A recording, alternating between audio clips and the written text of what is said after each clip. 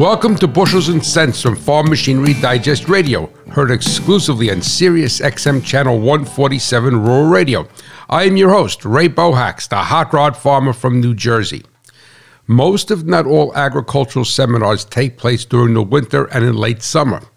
When I register for an educational program, I always ask if I could have sent to me ahead of time any of the literature, books, or handouts. I offer to gladly pay for them and the shipping. A common mistake both attendees and educators make is to receive the learning material at the class. This allows no opportunity to study the curriculum and prepare any questions. To get the most from your investment of time, obtain and thoroughly study the material before you get to the class. And never forget, it is not what you make, but what you keep that counts. Agriculture runs on machinery, profits on reliability. Visit farmmachinerydigest.com, where steel and soil meet.